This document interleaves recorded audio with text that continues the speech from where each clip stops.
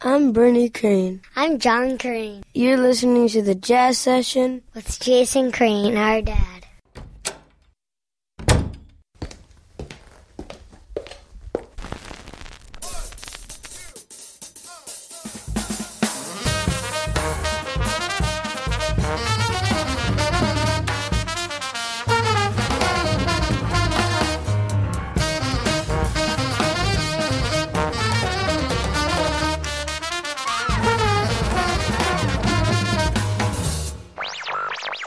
Lesson 1.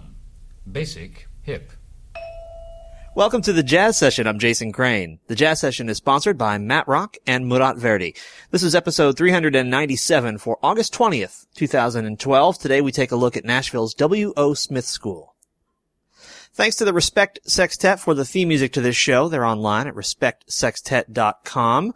Thanks also to Dave Rabel, who designed the show's logo, and Rob Grundle, who designed the Jazz or Bust logo. The Jazz or Bust tour starts again in a couple of weeks, and you can become a supporter of the tour at thejazzsession.com/tour. You just make a one-time donation there, and there are thank you gifts that come along with every level, starting at $10.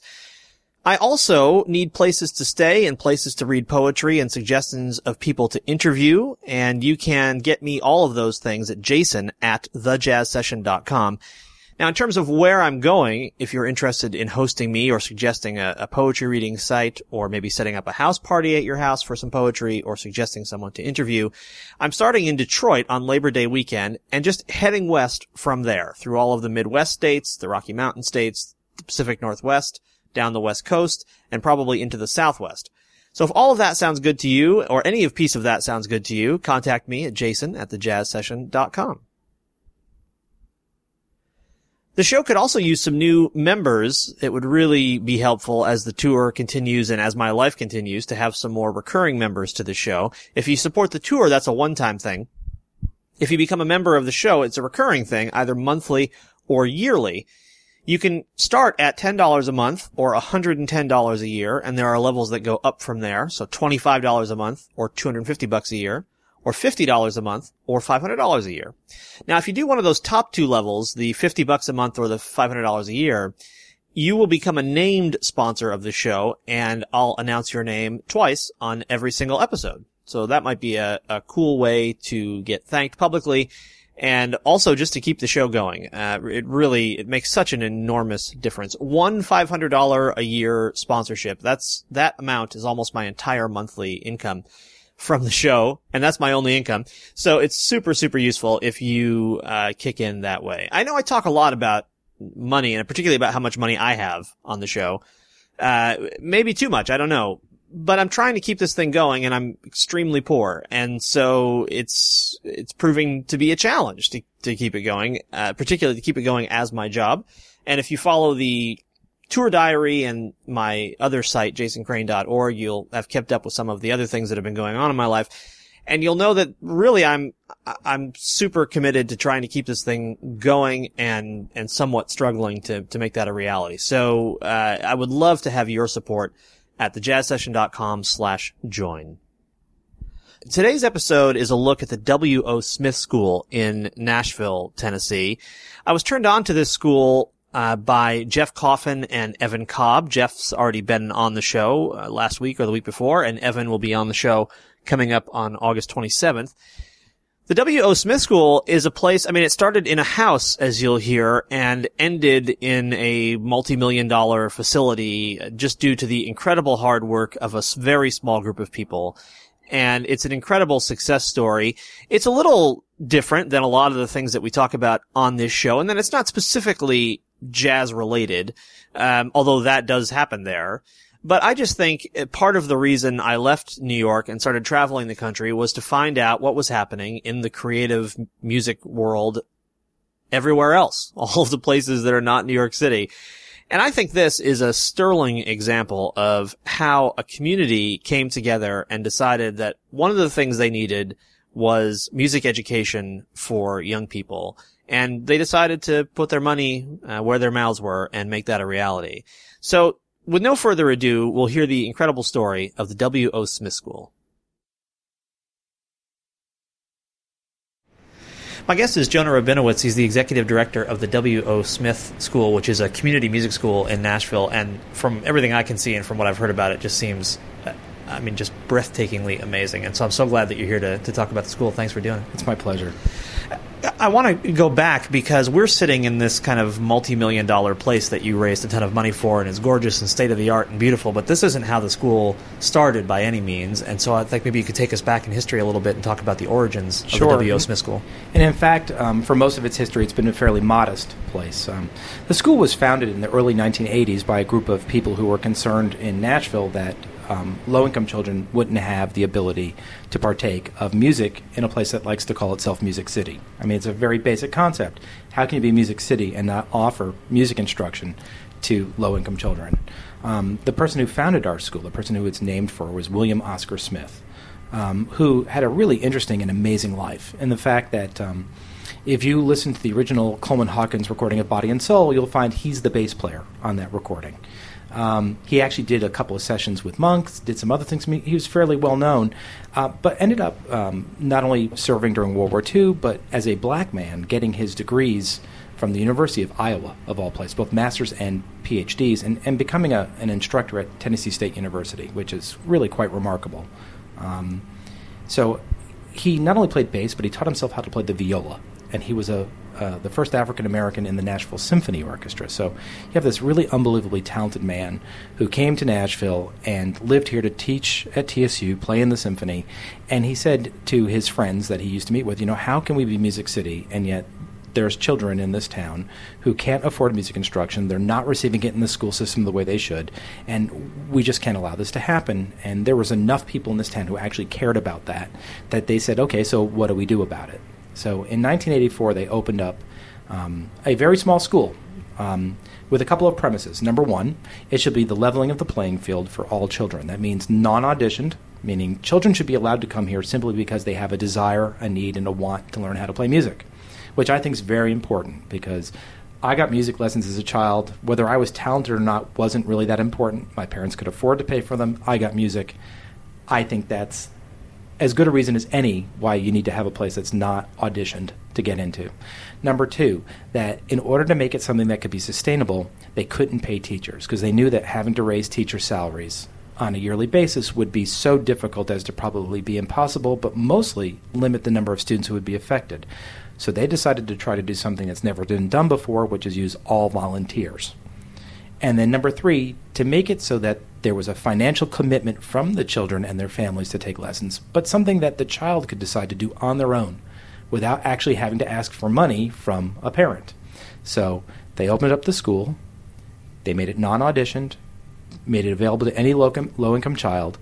They encouraged people to teach, and they had volunteers. And then number three, they made the cost of every lesson 50 cents, so that a child could literally at that time return cans to the grocery store and receive a nickel per can. And if they did that every week, they did 10 of them a week, they'd have enough money to pay for their own lessons. And where was this first school? This first school was actually about a half mile from where we're currently sitting, in the middle of a low-income neighborhood with lots of public housing, about 2 blocks from Music Row, which is where all of the music and country music business takes place in Nashville.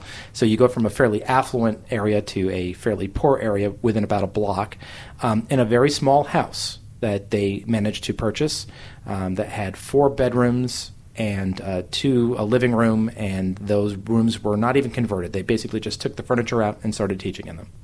That school opened in 1984 with about 10 teachers, 12 teachers, and 40 kids. And so who, at the time, was it W.O. Smith himself who was leading the school, so to speak? No, they actually looked for somebody who had some experience, and they went to people within the community and said, who do you know that might be able to help us try to organize this? And one of the people principally involved was a gentleman by the name of Del Sawyer. And Del had started the Blair School of Music, which is part of Vanderbilt University. And Blair had just become part of Vanderbilt, and Del was very successful at it, but he wasn't the person to do this because he had never really opened up a community music school. He had a friend in Bowling Green who had run other music schools, principally the New Haven Music School, community music school, which is one of the largest in the country. His name was Ken Wendrick, and they brought him here as a consultant. And he consulted, and the people here who wanted to open up the school said, this is the right guy to run it. And while he was a college professor, he had a real fascination with the concept. He thought, you know what, I'm getting close to retirement age. This would be a great last chapter in my life. I'm going to move to Nashville and open up this community music school, and that's exactly what happened. And so talk to me about the early impact of the school. Right away, was it something that there was a hunger for once it existed? There always has been. The truth is that if you talk to anybody who's been involved with us for a long time, they'll still say we're a hidden gem. And one of the reasons we're a hidden gem is because the more exposed people get to us, the more children and more people want to be involved. So there's never been a time when there hasn't been huge waiting lists of children wanting to take lessons here. I can't say that's always the case for the amount of volunteers. Of course, you can only serve, when you use volunteers, you can only serve as many children as you can find volunteers to work with. And so it's one of those things where the school has always had the demand outstrip its abilities. In 1994, this little house that they had, the woman who lived right next door passed away, and her family sold the adjoining house to the school, in which they rehabbed that building to open up to expand operations, almost doubling their size. When I came in 1995 and moved into that building after it had just been rehabbed, we literally programmed out the space and had taken as many students as we could handle within 2 weeks of opening up the new part of the facility. So expanding the space and almost doubling the size of the school resulted in about a 2-week period where we could accept more students, and then we were again finished being able to expand the services to children. So this school has always had much more demand for services and lessons than we could employ, but that's not such a bad thing. It's nice to be needed and wanted. And again, we have a lot of children in Nashville. There's about 40,000 children in the metro school districts here in Davidson County who qualify for this program. So we're never going to satisfy a majority of them, and even if only 5% wanted to come and take these kinds of services, that'd be 2,000 kids. We can't serve 2,000 kids right now. So as a percentage, you have to realize there's always going to be many more children who qualify for a program like this than we would be able to take care of. I want to come back to that and also to how we got into this building that we're in, but will you talk about how you came to be here? Unfortunately, my predecessor, Mr. Wendrick, Dr. Wendrick actually, was killed in a car accident. And it happened November 1st of 1994. And when an institution has only had one leader for a very long time, that's not the way you want that kind of transition to take place. You hope to do it in an orderly fashion. So the person I mentioned before, Del Sawyer, who was the dean of the Blair School, agreed on an interim basis to come in.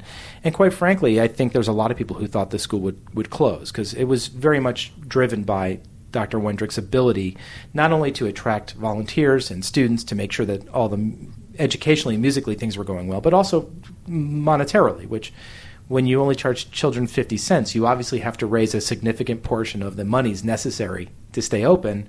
And he was good at that, and so it was something that was very trying. Del Sawyer, the interim director, put on a national search for a replacement. While I had an interest, I did not apply for the job. They heard about some work I was doing in Atlanta with my school that I ran down there, and what I used to do some work with a children's homeless shelter. And what happened was they found a couple of candidates that they really liked, and Del called me up one day and said, you haven't applied. Why haven't you? We think it would be a great idea if you did. And I said, I'm playing in Atlanta. I'm still performing musician. I'm not sure I want to move to Nashville. And he said, well, listen, I just need a third candidate to come up and be part of our process, because we've only found 2 that we really want to interview. If you send in your application, I'm going to make you that third candidate. Would you please come? I think it's important for the people in Nashville to have a third choice. And I said, okay. 2 months later, I was offered the position, and I've been here ever since. So, sometimes things just happen that way. Yeah. So when you came on board, you were now the head of an organization that for a while had been in kind of this nebulous space. They'd had one guiding about figure. 9 or 10 months of, what's going to happen. Yeah. Can you talk about what you had to do? What were some of your first tasks when you hit the ground? Well, one of the things that I absolutely love and admire about Nashville is that it allows people to come into this community and become part of it, and important parts of it, fairly quickly. I lived in Atlanta for 6 or 7 years, and I used to play with the orchestra there and the ballet and the opera. I mean, I was doing a lot of work. I played all the theater that was going on there. And, amongst a select group of fellow musicians, I was probably fairly well known, but amongst the greater city, certainly not. And even in running one of the bigger music schools there, which is what I did for a day job, as all musicians do, we're trying to piece things together, even then was not really afforded any sort of stature within the community. It wasn't of any consequence. Of course, Atlanta's a huge metropolitan area. It's very different from Nashville. I came to Nashville, and really my first thought was, I didn't know what to do. I was intrigued because I think the mission of this school to provide that kind of instruction to low-income children is very important. So I think I had the altruism right, but I wasn't sure of the mechanism. And then the one thing I found out rather quickly was that in this community, you just need to go talk to people. You need to meet them. You need to tell them why you're there, what you care about. You don't always get the desired result. But, when you can be passionate about something, when you show that passion, when what you do reflects that passion, it's amazing how quickly people will accept you. And I was so vastly different from my predecessor. I mean, I think we were probably the totally different kinds of humans. I mean, honestly, I think we had the same passions, but I don't think in our manner, in our way. I think he was very gentlemanly, quite stately, so very much the older gentleman, and I was sort of young and loud and obnoxious and was willing to basically say whatever I needed to. And I think that was actually a good thing because nobody thought I was trying to step into his shoes. They realized I was trying to create a new pair. And so I came in, and the first thing I realized, even though I don't think I understood before I got here, is that, the main responsibility for a person like me is to set a great example of what education should be for children. It's not dogmatic, it's wide open, but it also says that what we teach and how we teach it really does matter. That relationships between volunteers and children are of the utmost importance, and they have a much greater meaning than just learning how to play. Because learning how to play is great, but that relationship with your teacher, regardless if you pay them or not, is extremely important. And that my biggest job was to make sure that the students had the resources necessary to make it so that they could do whatever they wanted to do with their music. So that means raising money. And so I set about trying to figure out how to get all those three things to sort of meld together so that I could raise enough money, make sure that I was giving good educational direction, and then being somewhat of a visionary for the school so that people could see where I thought we could be versus what we were. And that's how I've spent most of my 17 years here. And I want to encourage folks to go online and look at this place, and also to kick in some of your hard-earned cash. But it's impossible in audio. That's one drawback of this show, to express to people just what an incredible facility this is. And so, when you got here, this place was in two very rehabbed houses. Yeah. And now we're in this incredible state-of-the-art facility, which obviously says something about your vision, but there's a hell of a lot of work. Or the lack thereof. Yeah, I'm sure. yes. Also probably something about your sanity. Yes. But there's an amazing amount of work, obviously, that went into creating this. How did you even decide what this would be, set a budget for it, and then go about actually finding the $6 million that it cost to build Well, the this first thing I decided was that one of the problems that, and again, this is all very personal. This is not, I'm lucky to have some people who had shared vision, but this was very personal. One of the things that I decided for myself after having lived here for 4 or 5 years and thinking about how to move a place like this forward was, what do these low-income children lack? And, people will talk about self-esteem and self-confidence. And, what it really comes down to is the fact that they don't look at the world as being theirs. It's other people's. We build beautiful buildings for other people. We build edifices for other people. When it's for poor people, what do? We put a couple of blocks on the ground. We build it up. We knock out something to make windows. And the bare minimum, if you've ever been to a public school recently, you know this to be true. The bare minimum says that's good enough. It meets all of our requirements and our needs, and that's fine. And what I decided was that, the environment in which we learn, the environment in which we partake, not just of the arts, but of everything we do, the kind of value that the building says about the people who are allowed to be here and come here should be important. That, not having it be important was actually as much a detriment as anything else. I mean, I could have, suggested to my board that we build a much cheaper place, that we build something that was just utilitarian, that had nothing there, but I wanted my children to dream about what their futures could be. And whether that includes music or not really wasn't important. What's important is that they have vision, People talk about children being futures. Well, they're not. Children are now. Okay?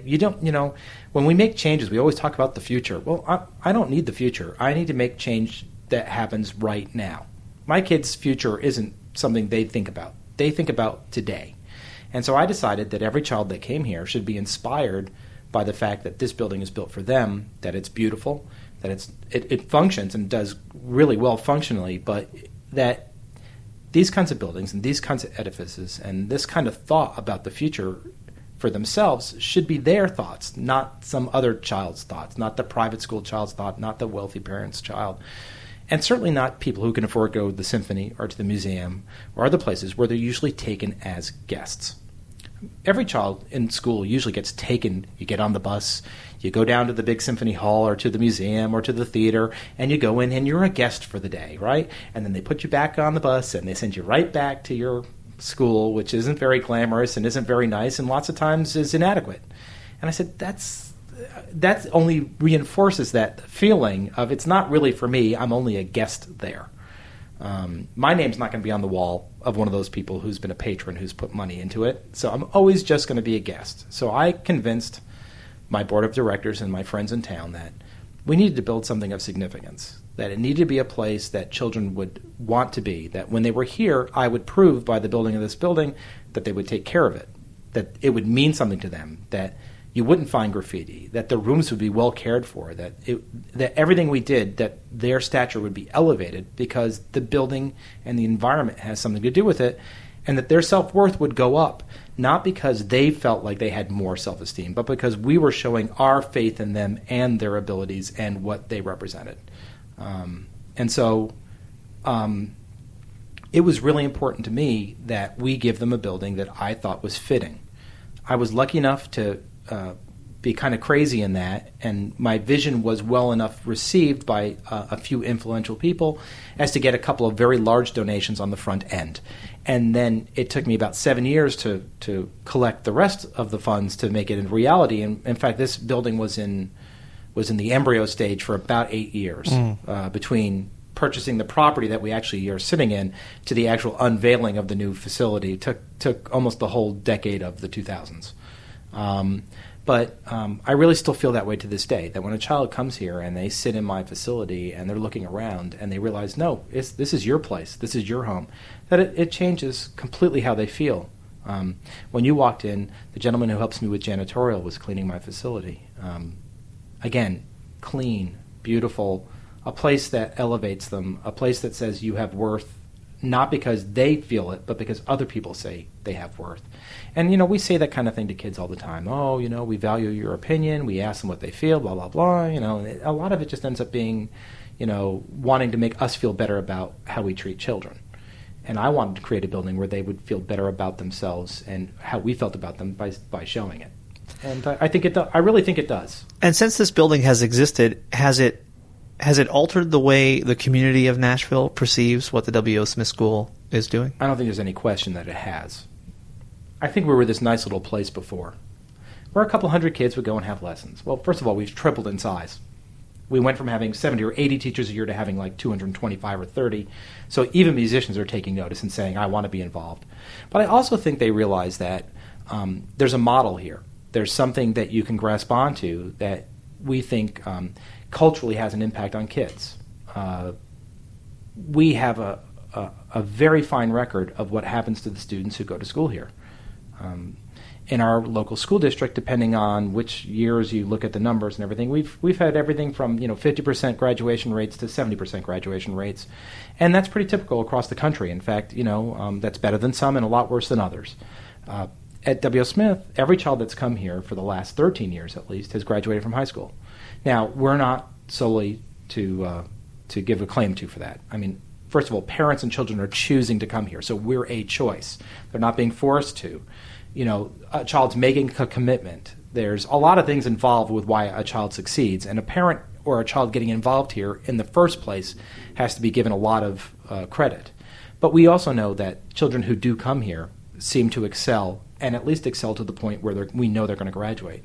The next thing is, of all those children who have been seniors in high school, all except 3 of them have gone on to a 4-year or 2-year college, which that rate is completely out of the range of what happens to most high school students. And of those 3, 2 of them went into the military. So it wasn't as if their lives were meaningless. And, now granted, they may have not completed degrees, and we have very little control what happens after they've left our premises. But, we're leaving them here prepared to go on to the next phase of life. And we know that it's not just the piano that they're playing or the clarinet or the trumpet or the violin. It's also this relationship that they're building with their peers here, the responsibilities that they're being told that they have when they come here, because they are being held responsible for their work here. They get tested twice a year. They're constantly not only being, assessed by the volunteers and the staff, but they do self-assessments to say that, am I following through on what I'm supposed to? And then on top of it, they have this incredible relationship with adults who care about them, who spend time with them every week, and they know that the person's not being remunerated. They know that that person's there solely to teach them because they want to. And that changes your perception of people pretty quickly. So we think that the combination of all that has really just elevated, and that this place has gone far beyond even what some ways we thought it could. And now, because we're so visible and the building is so beautiful, we have a lot of other people who want to be here and be involved in it, and we think that can only be for the best for kids. I wish we could take all the kids who want to come here, but that's another story for another day. Sure. I just have a couple more questions. One is a practical question. This is my first time ever in Nashville this week, and it's incredibly spread out, and it has next to no public transportation. Absolutely. How do kids even get here? It's difficult. It's our single biggest problem. So basically, they have to get here on their own. I mean, there's almost no way, because of the size of this county, for there to be any sort of way to provide transportation to every part of the county to get here. So there's a couple of solutions that we've employed and some that we've tried that haven't worked very well. One is we do have some vans, and if we have a number of students who go to one particular school, and it's reasonable distance, meaning it doesn't take us an hour to get there and an hour to get back, we will send one of our vans to go to that school if there's 4 or 5, 6 kids who can all come on the same day at the same time. We'll ask the parents to pick them up, and actually that's strategic. It's not because we couldn't take them home. It's that we want parents involved in their child's education, or if not a parent, some sort of guardian, grandmother, aunt, somebody who's going to care about the child. So we require all of the children to get picked up. And again, it's not that we couldn't take them home, it's that we really prefer not to, because we think parental involvement is paramount. So we do that. We help children to carpool with each other and families and meet each other, those who live in the same areas of town. And we do some transportation. I think probably if you were to ask every community organization in this city, not just arts organization, but all of them, and probably across the country except for large cities that have extensive public transportation systems, that you'll find it is the single biggest problem for children in the after-school hours. I also know for a fact that if you were to go and talk to people within law enforcement, that you'll see that the spike in crime that happens when children are out of school, between the time they get out of school to the time their parents get home or their guardians get home, that the petty crime rate and other crimes skyrocket in those 3 or 4 hours. And we all have to do a much better job at trying to figure out how to provide education. One of the solutions is to open up neighborhood-based programs. We've tried that. We've gone that route. I think if our students were paying customers and our teachers were being paid, it would work out pretty well. But one of the reasons we've been so successful is because we don't just provide, opening the door, the two of them because there's a financial relationship, come in and do their job and then they leave. What we do with our students and with our teachers is much more involved. And so opening up satellites means really hiring highly trained, highly skilled people and opening up not just satellites, but really mini schools in every place. And it's so expensively prohibitive to do that we've not had luck with it. Again, if it was a financial arrangement, I think we'd have better luck, but that's not something that we're prepared to do, and we're not paying teachers. So the staff here, and there's only 4 of us who actually work at this facility, but the 4 of us are so integral into how the volunteers function, how the students function, how we relate to their parents, and all the other things that go along with working with children of this type, that we just don't think it can be replicated in a good way. And we've tried and, quite frankly, failed. And so we're centrally located. The one good thing I can say is that we are pretty much equidistant to most parts of our county, and that's where we draw students from. There's about 137 schools in our school district, and we had 93 schools that had a child here last year. So we are finding that people can get here. But if there's one thing that we could change, I'd hire a team of buses. It'd be great, or some other sort of transportation system. But it's just prohibitively expensive. But I kind of want to see if we can, at the end, just get you to tell me some moment where you went home that night thinking, man, this is exactly right now where I want to be in the world, and something that kind of reached beyond just the obvious kind of visible success of the school to something that. Well, I hate to say it, but I have favorites of my students and my teachers. I mean, we all do. Sure. And we're very lucky in that we often have our graduates come back to see us. And there's one in particular who I saw not too long ago. She's a young lady who I think has a quite successable life. She's probably about to turn 30, and I probably knew her back when she was starting in her early teens. I started to know her. I hadn't seen her in a long time, and she was here for a function. She decided to come to the school. We had a picnic for all of our students and our alumni.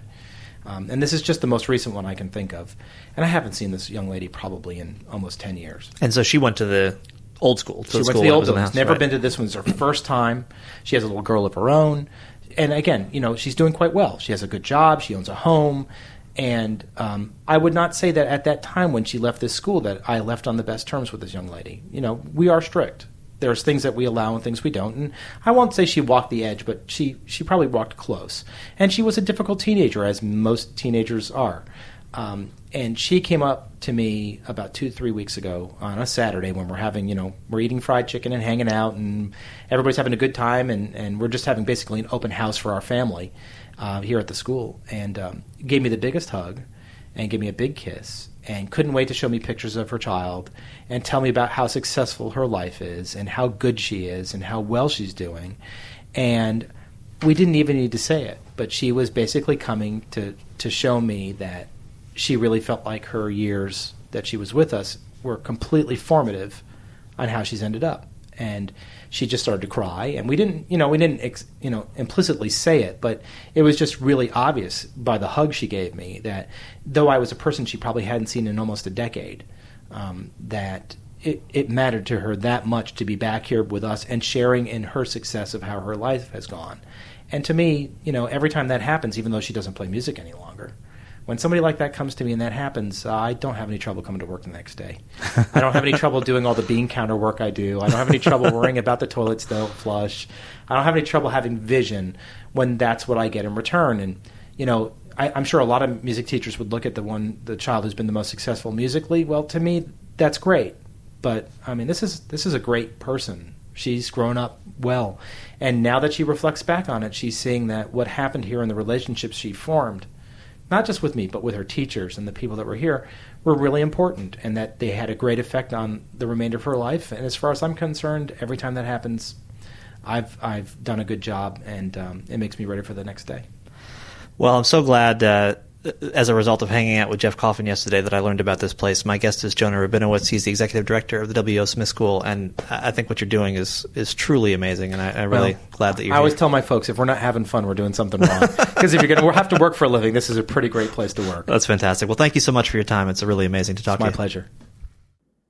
That's the story of the W.O. Smith School in Nashville, Tennessee. My thanks to Jeff Coffin and Evan Cobb for hipping me to the school and helping set up that interview. This is the Jazz Session. I'm Jason Crane. The Jazz Session is sponsored by Matt Rock and Murat Verdi. Please do become a member of the show at thejazzsession.com/join or support the tour at thejazzsession.com/tour. The tour starts on Labor Day weekend in Detroit, goes through the Midwest, out to the Rocky Mountain states, out to the Pacific Northwest, down the West Coast, into the Southwest. And I need places to stay, people to interview, and places to read poetry that entire way. So if you think you can help with any piece of that, contact me at jason@thejazzsession.com. Meanwhile, get out there and support live jazz whenever and wherever you can, and come back next time for another conversation about jazz on the Jazz Session.